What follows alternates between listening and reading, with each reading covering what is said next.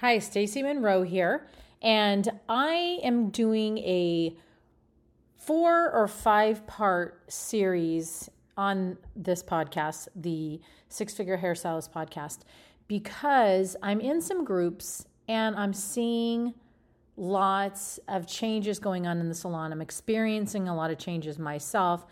I'm watching things as they unfold, and I have a lot to say about it. So today I want to talk to all the salon owners out there, specifically ones who have commission-based salons. So for those of you who are not familiar with me, I'm Stacey Monroe. I've owned Stacey Monroe's salon for over 28 years. I'm also a six-figure hairstylist behind my chair. And let's face it, being a salon owner, it's not a one-size-fits-all. When we opened up our businesses, we did so that we can create freedom in our life, not answer to anyone, and just make all this money in the world, right? Well, sometimes it works out, sometimes it doesn't. In fact, most salons close within the first 18 months of opening. And looking back on my beginning years, I can see how that can happen. So we're going to fast forward to today's ownership, where everything, it's different for us. We were shut down for 9 months. We lost some of our teams. Many stylists retired. Many salons closed. Commission stylists they're changing and they want to run their own business. And I can't say I don't blame them. They're looking at the money to be made. The color service pricing is really nothing to laugh at right now. I mean, extension services are the norm, and stylists are really waking up. And that being said, today I want to start this series by speaking to the commission salon owners because, like I said, I'm in a few groups and I am listening to how people are losing just staff by the numbers. And I also want to talk to the owners who are thinking about adding commission in their salon. Or maybe you're a brand new salon owner and wondering how to do all of this and not to lose your ASS, because I'm here to tell you having employees is expensive, which is an entirely different conversation. So today we won't go into that, but it is worth it to those of you who want to go for it. I know many salon owners who are moving toward commission and they're doing very well. So let me begin here why I think that everything is different for us right now. Well, during the shutdown, stylists got a taste of making all the money. Many did not return to the salon environment. Some moved to solas. Some continued their doing hair in their home salons that they created during the shutdown. And some people, they're still doing hair at other people's houses. Many stylists are not interested in giving away 60% of what they've been making. Or, they're seeing all of these Instagram, influencers doing hair, and they are making it look pretty easy. And, a lot of them are thinking, well, shoot, I can do this too. Another thing I noticed, and this has been kind of going on for a little while, is how stylists are not advertising our salons on their social pages. Not like they used to before. They say stuff like text me or DM me for appointments. I've slowly watched the culture change with the new stylists that are starting out.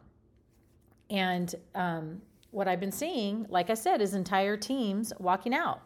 And if you're not careful, this can happen to you. So right now, you don't want that, because there's going to be a huge challenge in, once you have this walkout, building things back up. It's not as simple as it used to be anymore. Looking for new stylists. A lot of stylists, they're just not moving around. And that also is for another episode. But today, what I want to talk to you about is winning this battle. Being an owner, I have had commission employees, and it is still a beautiful thing. So what worked for me for many years and kept stylists inspired so that they don't leave was to create an environment where they can grow, When I needed to fill my chairs, I would hire assistants who then would move up to commission and then become a renter. Some of these stylists would actually continue their journey of growth by moving on and opening their own salons. I do not keep things from the people that work for me. I have their best interest in mind, and I want them to grow, because you can't keep people who want to grow from growing. I attracted stylists because of my location and my reputation. And for a while, anybody who started working at the salon, they shortly bought a car, because, we have a ton of walk-ins. And the salon, it can support being open 7 days a week. We could have operating hours from 6 a.m. to 1 a.m. The clientele, it's there. It seems crazy, but at one time, we were operating on these similar hours of operations. We had stay-home moms who came to work at 5 p.m. when their dads got home. We had stylists come in after the kids were dropped off from school, and then they had to leave by 3. We had college students who did hair while putting themselves through college. I've had many of these scenarios in the salon, and they were all very successful at doing this. Part of being a successful salon with your staff is to meet them where they're at. What are their needs? And then hire a team to complement individual needs until all of your shifts are taken. You might be thinking, yeah, no, thank you. This is not your business model. You want to have more control and all of this. And you know what? That's okay. You can run your business however you want. Maybe one day some of this will resonate with you, and you'll get to the point where you want to run your business a lot simpler and be a little bit more flexibility in your business. And so, because, I wasn't like that in the beginning. Definitely not. I ran my salon a lot differently. I had a lot of rules and stuff. And throughout the years, I have learned to be flexible. I'm also more empathetic because I had a baby when I was 16. And sometimes I had to bring my kid to work with me. And I do feel sorry for clients back then because, I was flaky.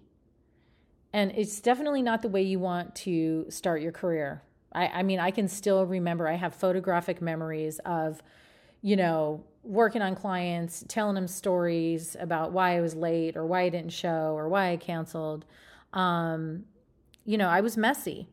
So I have a little bit higher tolerance, for messy people, as long as that they're not sabotaging the success in the salon or the success of the people that work together. I am a firm believer in meeting people where they're at. So fill your salon hours of operations with the people who can fill them. There's nothing worse than, having someone take a job because they know it's going to be good for them, but they have no intention on being able to fulfill the hours that you have for them. So just really work with people with what works for them. Maybe you might have morning people, night people, or weekend people. Hire accordingly. And trust me, this is a winning scenario. You're going to also change people's lives by allowing them to work in a place that supports them, like this, and their family. They're going to develop gratitude for you and the opportunity that you've given them. And it's also okay to have sliding scale commissions. I've done this with my lash artist, microblading artist. It's okay to give a higher commission on high ticket services. I've heard people talk about this also in the groups about, what should they do in these scenarios. So if you do want to do something like that, instead of, you might want to give them more commission because, the profit margin is a lot bigger, just make sure that all of your costs are covered before you agree on the split. You can also have just a certain set commission for colors and cuts. that could be your base commission. You can also offer a sliding scale commission on monetary milestones, meaning if your stylist brings in up to $1,300, it's a flat rate of like 40%. And then anything from like $1,301, they can get 45%. I've had a lot of stylists strive for that because that was one of our beginning base commissions. And so a lot of them wanted to make over that $1,301. So you're going to have them do some more clients so that they can kind of hit that. So that kind of gives them incentive to want to make more. And then, of course, you can work some different numbers for higher ticket services. Now, in California, having employees, it's pretty expensive. And as an owner, I end up paying more taxes on their check than they do. So maybe I might be taking $50 out of their check. It's coming out of their paycheck. I'm actually matching that by maybe paying $55. It's crazy. And the supply cabinets, for them is also costly. And they do have, I believe there is a company that has a tracking system where you can track usage. I've not used companies like that, but I've seen people with some great testimonies about things like that. Some of you might already be using some of those. And in California, you also have to pay, hourly and commission. So be sure to check with your state laws to avoid being taken to the labor board. I've been taken there twice. I've been sued and I've been audited. So try and avoid this route because it's going to cost you in the tens of thousands to defend yourself. Whether you win or not, it's going to cost you a lot of money. I've also done payroll a few different ways.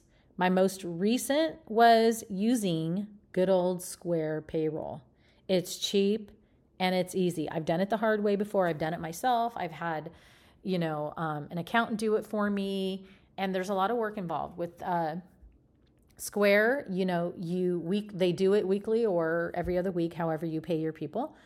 And they do all the paperwork for you. They take the money out of your bank. They send it in. They fill out all your paperwork. It really is a no-brainer. And they can also do direct deposit to your staff. It's really simple to set that up. And you don't even have to write checks. So, that's something that I would consider. I mean, if you have a staff of like hundreds of people, then of course, that's going to be different. So I'm talking to non-corporate, small-ish salons. Like at my peak, I was a 20-chair salon. And I had 7 stations designated to commission, and then the rest were renters. So if I had a commission person in those 7 and all my renters were full, they had to wait for a spot to come up. And that slowly ended up changing as well, but that's kind of how I started that out, and it worked really well. So I hope that this helps you, gives you some more insight on how maybe you can, do some sliding scale commissions, allow people to grow in your salon, and then just be open to the conversation of what it is they're saying, because I do see that a lot of people are, struggling with the conversations where people are like, I want to rent or I want to hire commission. And a lot of salon owners are stumped on this. So if there's any other ways that I can help you, feel free to reach out. You can just email me at stacy@stacymonroe.com. I also have, Instagram, Stacy Monroe, and then my Facebook page. You can reach out to me anytime. Maybe I, triggered some other things that you might be thinking about and what you might need some help on in this arena. If so, just reach out and be well. And until the next episode, I'm just going to start recording all of these and uploading them as I'm done. So they're just going to be there for you. And like I said, if you have any other questions, just reach out. Have a great day.